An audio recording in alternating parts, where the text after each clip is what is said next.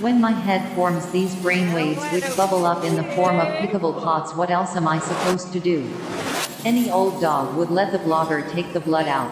So I tell the blogger, I go, hey blogger, after you're done complaining about the Cuban muffin crisis, can you puncture the clots in my forehead sticking out? They're sticking so far out there in your mouth anyway, and I can't hear what your hot take on the Cuban muffin crisis is anyway, so you might as well get to a poppin', but use a fingernail and not a tooth.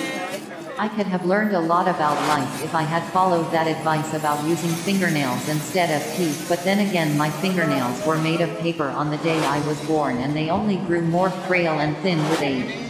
Now they are so thin and translucent I can see the whole of my finger nubs, and I touch the fleshy nubs, and maybe it was in this touching that the bubbling brain waves were born.